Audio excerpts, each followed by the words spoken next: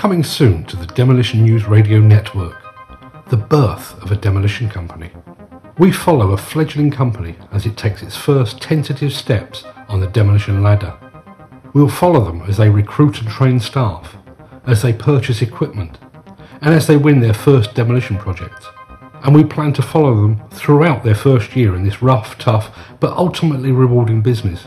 So check back soon for the first episode of Birth of a Demolition Company, exclusive to Demolition News Radio.